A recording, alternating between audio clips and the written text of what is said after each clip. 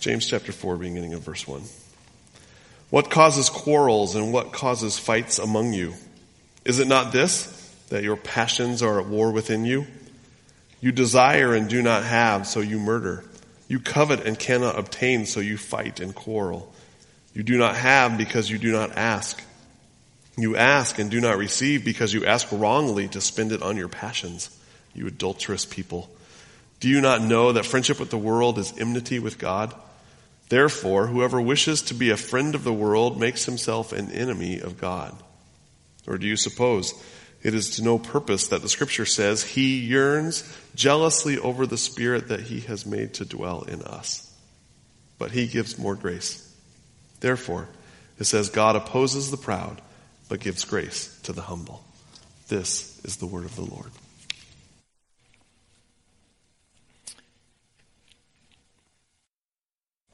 Think about your life for a moment. Have you ever been in a situation where you had come to your mind in a circumstance, just said, where did that come from? Maybe it was in a relationship with somebody. And you touched a raw nerve and all of a sudden there was an explosion. You think, where in the world did that come from? We were just having a conversation. You didn't even know you touched that raw nerve and something exploded out of somebody. You block them in some way that caused them to lash out. I think we probably all had those circumstances. You have times when people have lashed out at you, and maybe you caused it intentionally, but oftentimes it just happens. I can think of times in my life when somebody has lashed out in that way, and I thought, where did that come from? But worse yet, think about your own life. You had times where you've thought in your own life, in a circumstance that happened, an occurrence that in your life occurred, and you thought, where did that come from? Out of you. Not out of somebody else, but out of you. Where did that come from? Maybe you said it. Maybe the words fell off of your tongue and you said something and you thought, where did that come from? Maybe you merely thought it. But whether you thought it or said it, I think all of us have had times where we said, where did that come from? I think James gives us an answer. Look at verses 1 and 2.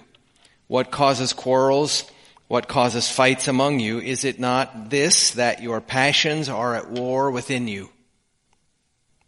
That's where it comes from. There's a war going on inside of us. All of us here in this room, and sometimes you see it when it comes out in that way, whether you said it or thought it. You thought, where did that come from? Where did it come from? It comes from those passions and things that are happening inside of you. You may have thought it came from outside of you. You may have wanted to blame something on the outside that stirred it up. But it came from inside. If it weren't in there, it would not have come out, whether you thought it again or said it, literally. It's not the external thing. That was just the catalyst that maybe made it come, but it didn't cause it. It isn't the root of it. The root of it is inside of us. And the scripture here clearly says there's a war that's going on inside of us. If you just go over one book in your Bible to 1 Peter chapter 1 or chapter 2 and verse 11, we might want to say, well, that was before I was a believer, or before God took that heart of stone and made it a heart of flesh. Yes, but no. James is writing to believers here. He's writing to the church. So it's not just unbelievers. Certainly it comes out of them, but it comes out of believers, unfortunately, as well. There continues to be a war there. In verse 11 of chapter 2, it says, Beloved, I urge you as sojourners and exiles, as believers, to abstain from the passions of the flesh, which war against your soul. And here flesh, it's not talking about literal flesh, but the passions of your old nature, your old life, those grooves that you put in there in your life, the sin that continues to remain in you. that wants to wreak havoc in your life, wants to come out at times and does in fact come out at times. That war going on inside, it's changed. It is a war. There is a battle. And for a Christian, there sometimes is an intense battle because a new heart has been formed, a heart of flesh. But it's not a perfect heart yet. It still has to be formed and dealt with. That's why it's fleshy, so that it can be dealt with, so God can deal with it. That's what it means to live out the Christian life, is to participate in that process that God is making us more like himself. But in the midst of that, there's a war, and we fight against that. I think it's what Paul said, I fought the good fight of faith.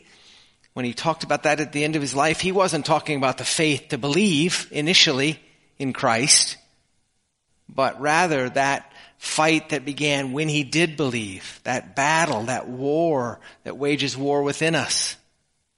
He was talking about that. He fought that fight of faith, to trust God's promises, to come against those old patterns in his life. And so here James is talking to the church, and he's saying that the dissension, the things that have entered in are coming because of things inside of you, because of a root of worldliness, really. Look at what it says in the text this morning. It says, you covet and cannot obtain, so you fight and quarrel. You do not have because you do not ask. You ask and do not receive because you ask wrongly to spend it on your passions. And then he says, you adulterous people, do you not know that friendship with the world is enmity with God? Therefore, whoever wishes to be a friend of the world makes himself an enemy of God. Part of the root of worldliness is not external things, but it's heart issues. It's that heart that God has now made flesh and is beginning to change. That battle that wars in there. And worldliness comes from the heart. It's a matter of the heart.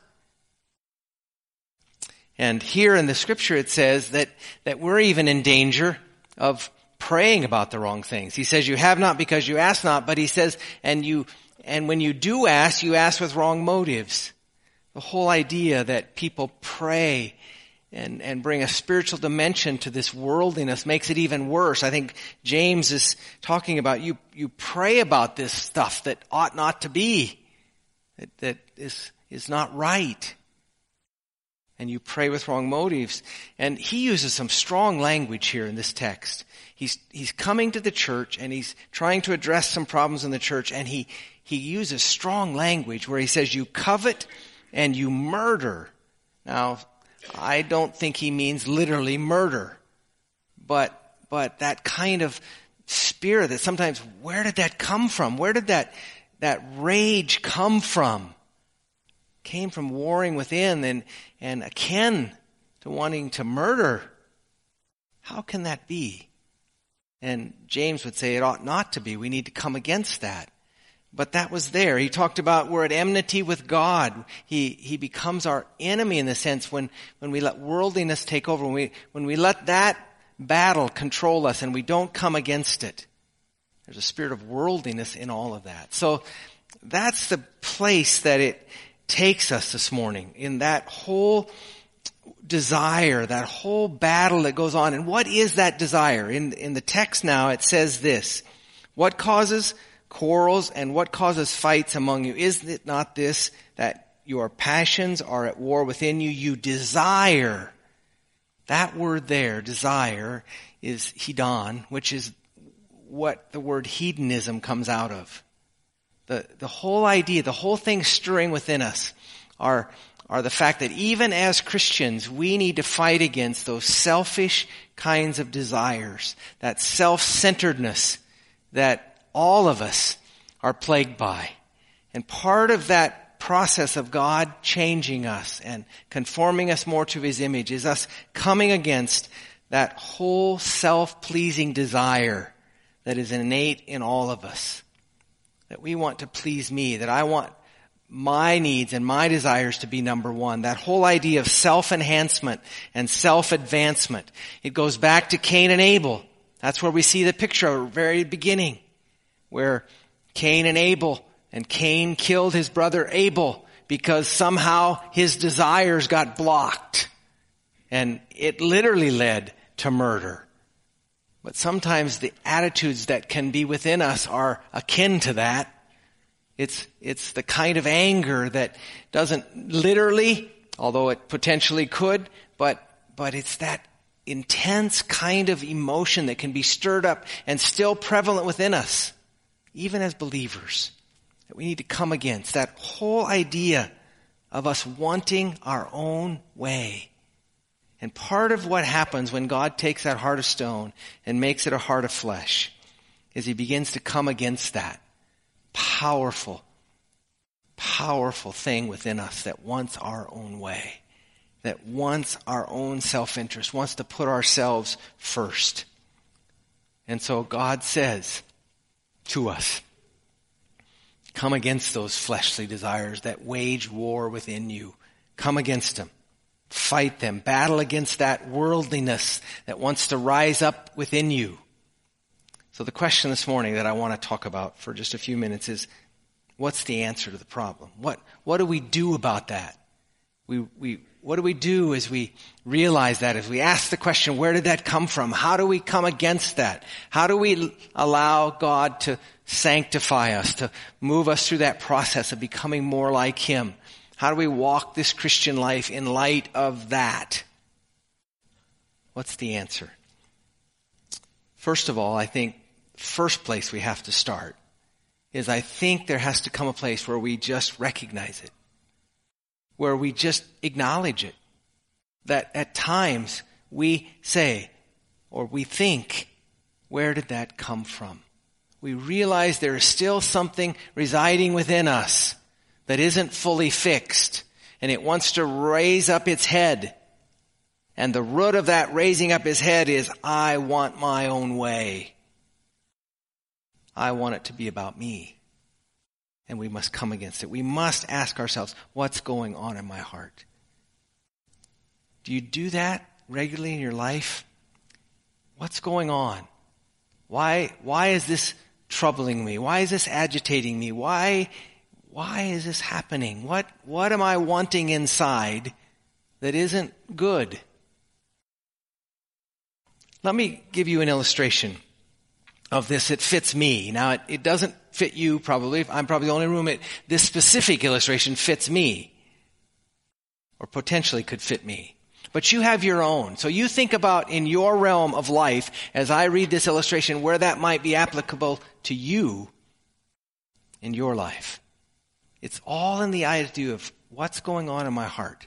Listen to what this particular commentator writes. He says this, and I think he was one. He says, in the life of a full-time Christian minister, some may devote themselves to the activist pursuits of endless caring for the sick and house-to-house ministry to the unsaved, and skimp sermon preparation. It may be called getting our priorities right, but it may simply be an exercise in self-pleasing. Others lock the study door behind them. When they descend the pulpit steps on one Sunday, they are already mentally climbing the same steps the next Sunday. They may say that the pulpit is the best place to exercise pastoral care and that they are putting first things first, but they may be, in fact, just indulging a passion. Do you see how complicated this is? Do you see how our hearts are so bent towards selfishness? We sometimes can think we are doing the right thing, even. And if we don't ask ourselves, if we're not aware of our hearts, it can be a selfish indulgence in what we like best. Is it wrong to visit the sick? Should we do that? Yes. Is it important that we and I spend time in sermon preparation? I don't just wing it on Sunday mornings? Yes. But then I have to know my own heart and keep a balance. But where is that in your life? Where is it that sometimes on the surface it may look like, yeah, I'm doing the right thing. This is a wonderful thing. But at the heart of it is really just a selfish kind of intent. I'm pleasing myself here because I kind of like this. It's easy. Do you see how subtle it can be? How subtle this whole idea of rationalizing things in our lives and beginning to not ask the question, what's going on in my heart? In regards to wanting to please myself, put myself first, indulge myself, self-enhancement kinds of things. Where does it fit you? Maybe in your relationship with your spouse. Maybe you're helpful when you're doing something you like to do, but when you're asked to do something you don't like to do so much, you're much less helpful. Why is that? It's because of that war. It's because of that war that rages within. Or maybe your helpfulness is going to accomplish something for you down the way, and so you're willing to do that. You see how subtly this whole idea can enter in to our lives? So we must ask ourselves, what's going on in my heart? I can relate this to my marriage. I like things in order. I like things in boxes. I mean, I'm just wired that way. So I don't mind sometimes going behind my wife and doing that. But I realized in my marriage at times when I would want to be helpful and I thought I was being helpful, I really wasn't being very helpful. I was saying at times, you're inadequate. And my helpfulness was to help me, not to help her. Now, I can still be vulnerable to that. And so can you. And so ask ourselves the question, what's going on in my heart? That's what I think begins to happen in our hearts when God takes a heart of stone and begins to make it a heart of flesh. He begins to cause us to ask those kinds of questions and to really ask them of ourselves. So the first thing we must do, I think, to come against that battle and to win that battle is to first of all acknowledge it. Acknowledge our hearts. Acknowledge our propensity to comfort and wanting our own way. Secondly, the scripture says that we should pray. It admonishes us to pray. He says, you do not have because you do not ask. So the inference here is they're not praying. And I'll say more about that later, but I think we need to pray. If we want God to change our hearts, if He wants us to come against this, we need to pray about coming against this. Ask God to help us to come against it. Ask God to change us. Ask God to make our hearts more fleshy, if you will, that illustration. Just simply start asking Him to do that. Here in the text it says, and when you do ask, you ask with wrong motives. Again, be careful that you're asking for your heart to get changed, not about somebody else changing. Sometimes we, again, can subtly in our prayers begin to pray about stuff that actually makes my life more comfortable. It's not about them or others, but it's about me. I think that's what he means. You ask with wrong motives. You need to know your heart even as you pray. And there are certainly extremes of that, but there are much more subtle things and ways that we can pray that are not right. Thirdly, I think we need to believe that God is really committed to answering prayers that are prayed properly and about the right things. In verse 5, I think that's what the text is saying. It says, or do you suppose it is to no purpose that the scripture says he yearns jealously over the Spirit that he has made to dwell in us? I think this is the proper interpretation of that verse. You may have translations that translate it differently. I think this is the proper, that God is jealous for us to change. He is jealous for his people to come against this sin, this war that rages within them. He wants it more than we want it. He wants more than we want it for us to come against that selfishness in our hearts. And so he will, as we read this morning, take a heart of stone, make it a heart of flesh, and cause us. That word this morning that we read in Ezekiel, he will cause us to walk after him. That's what I think God desires to do. He wants to change us more than we want to change. He wants to answer proper prayers more than we even remember to pray them. God wants to work on behalf of his people. He does.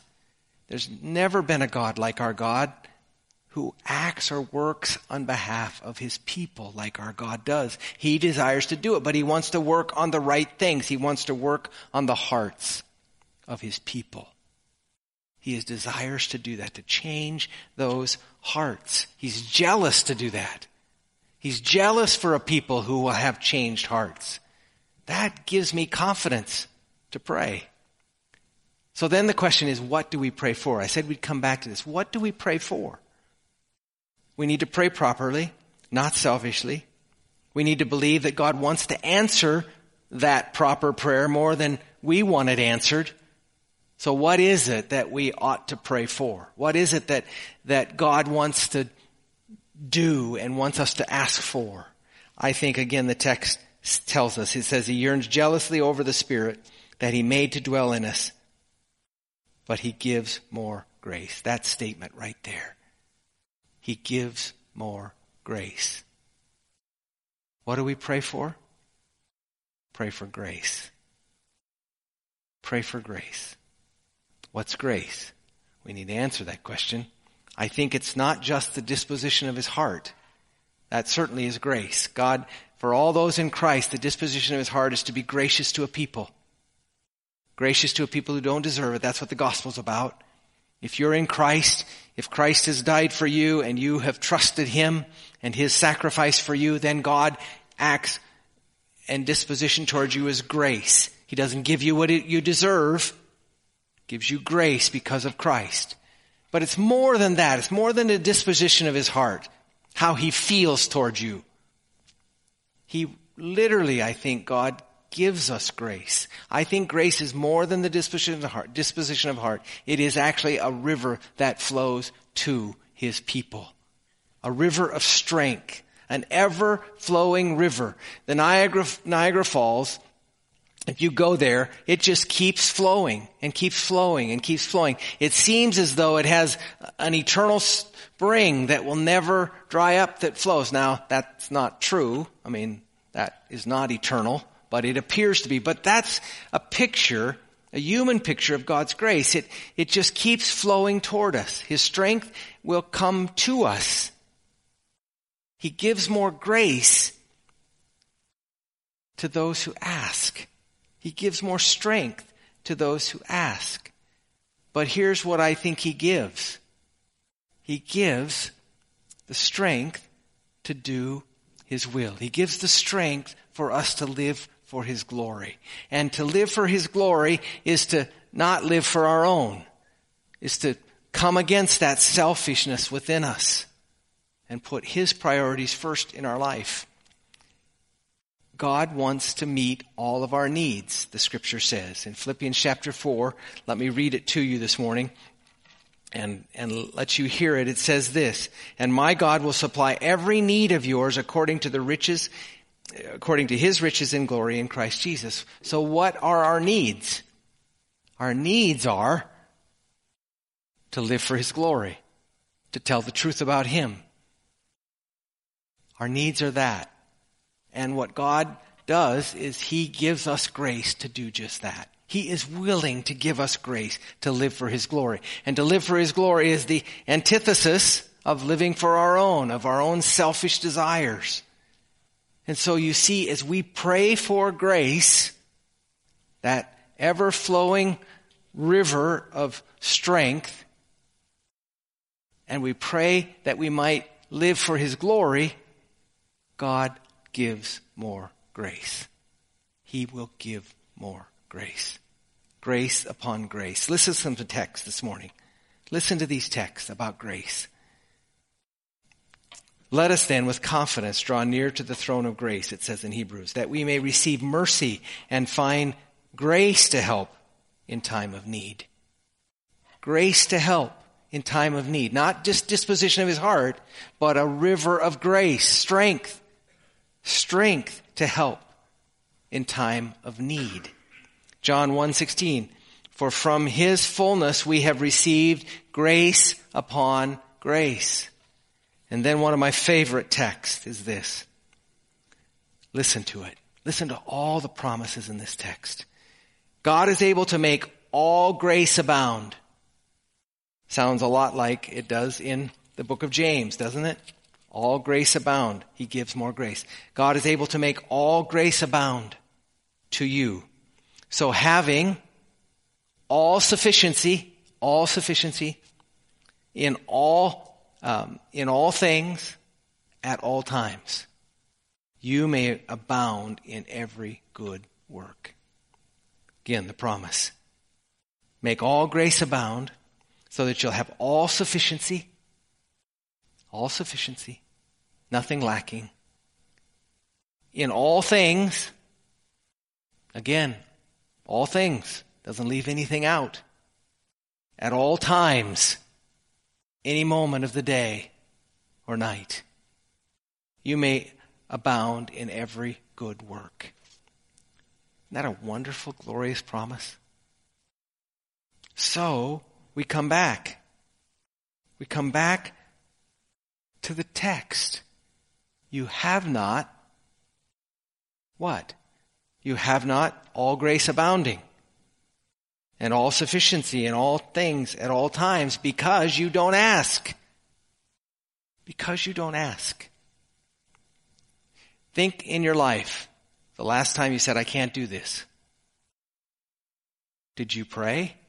Did you ask God for grace? You have not because you ask not. The promise of God is that He will give more grace, strength, help to come against that selfishness within us, to come against that insufficiency within us, to come against those things that would want to war against our souls. He will give grace. And I think oftentimes we squander the benefits of that promise because we just don't ask. We just don't ask. And my goal this morning from this text is that the next time you say,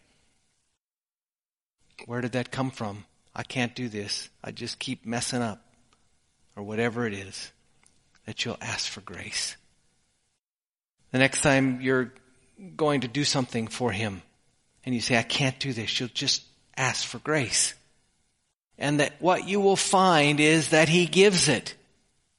That He does give it.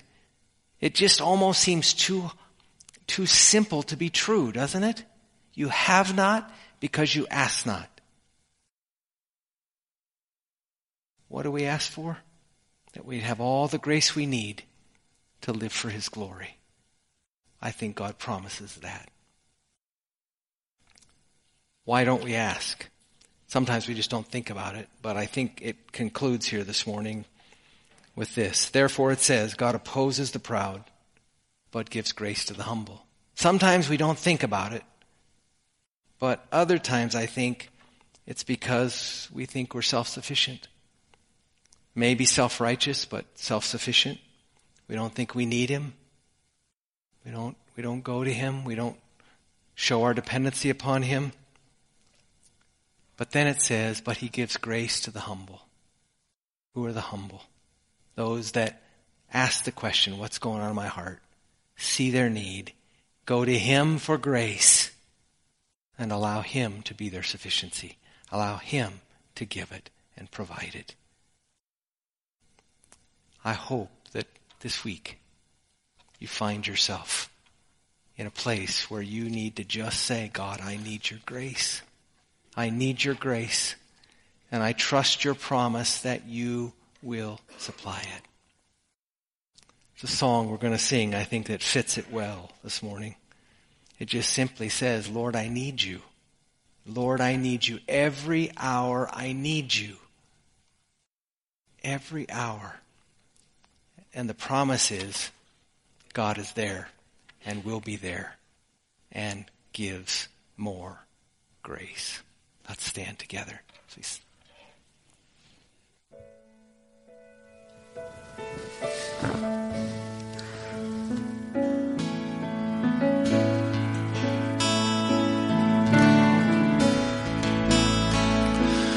Lord, I come, I confess,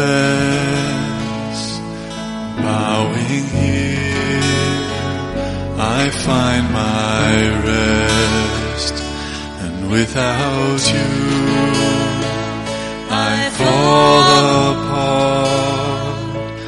You're the one that guides my heart.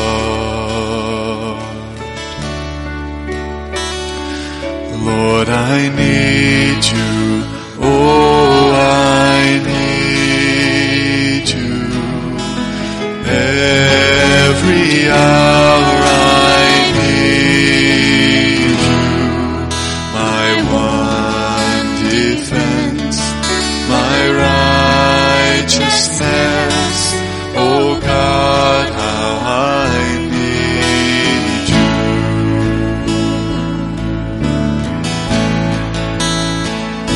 Where sin runs deep, your grace is more. Where grace is found is where you are. And where you are, Lord, I am free. Holiness is Christ in me. Where you are, Lord, I am free. Holiness is Christ in me.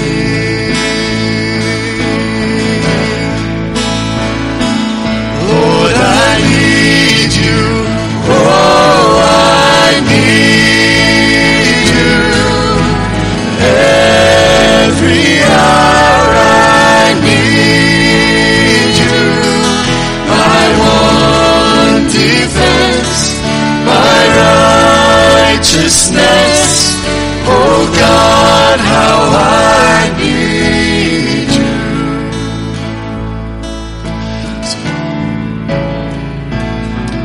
So teach my song to rise to you. When temptation comes my way, and as I see my need, I'll fall on you.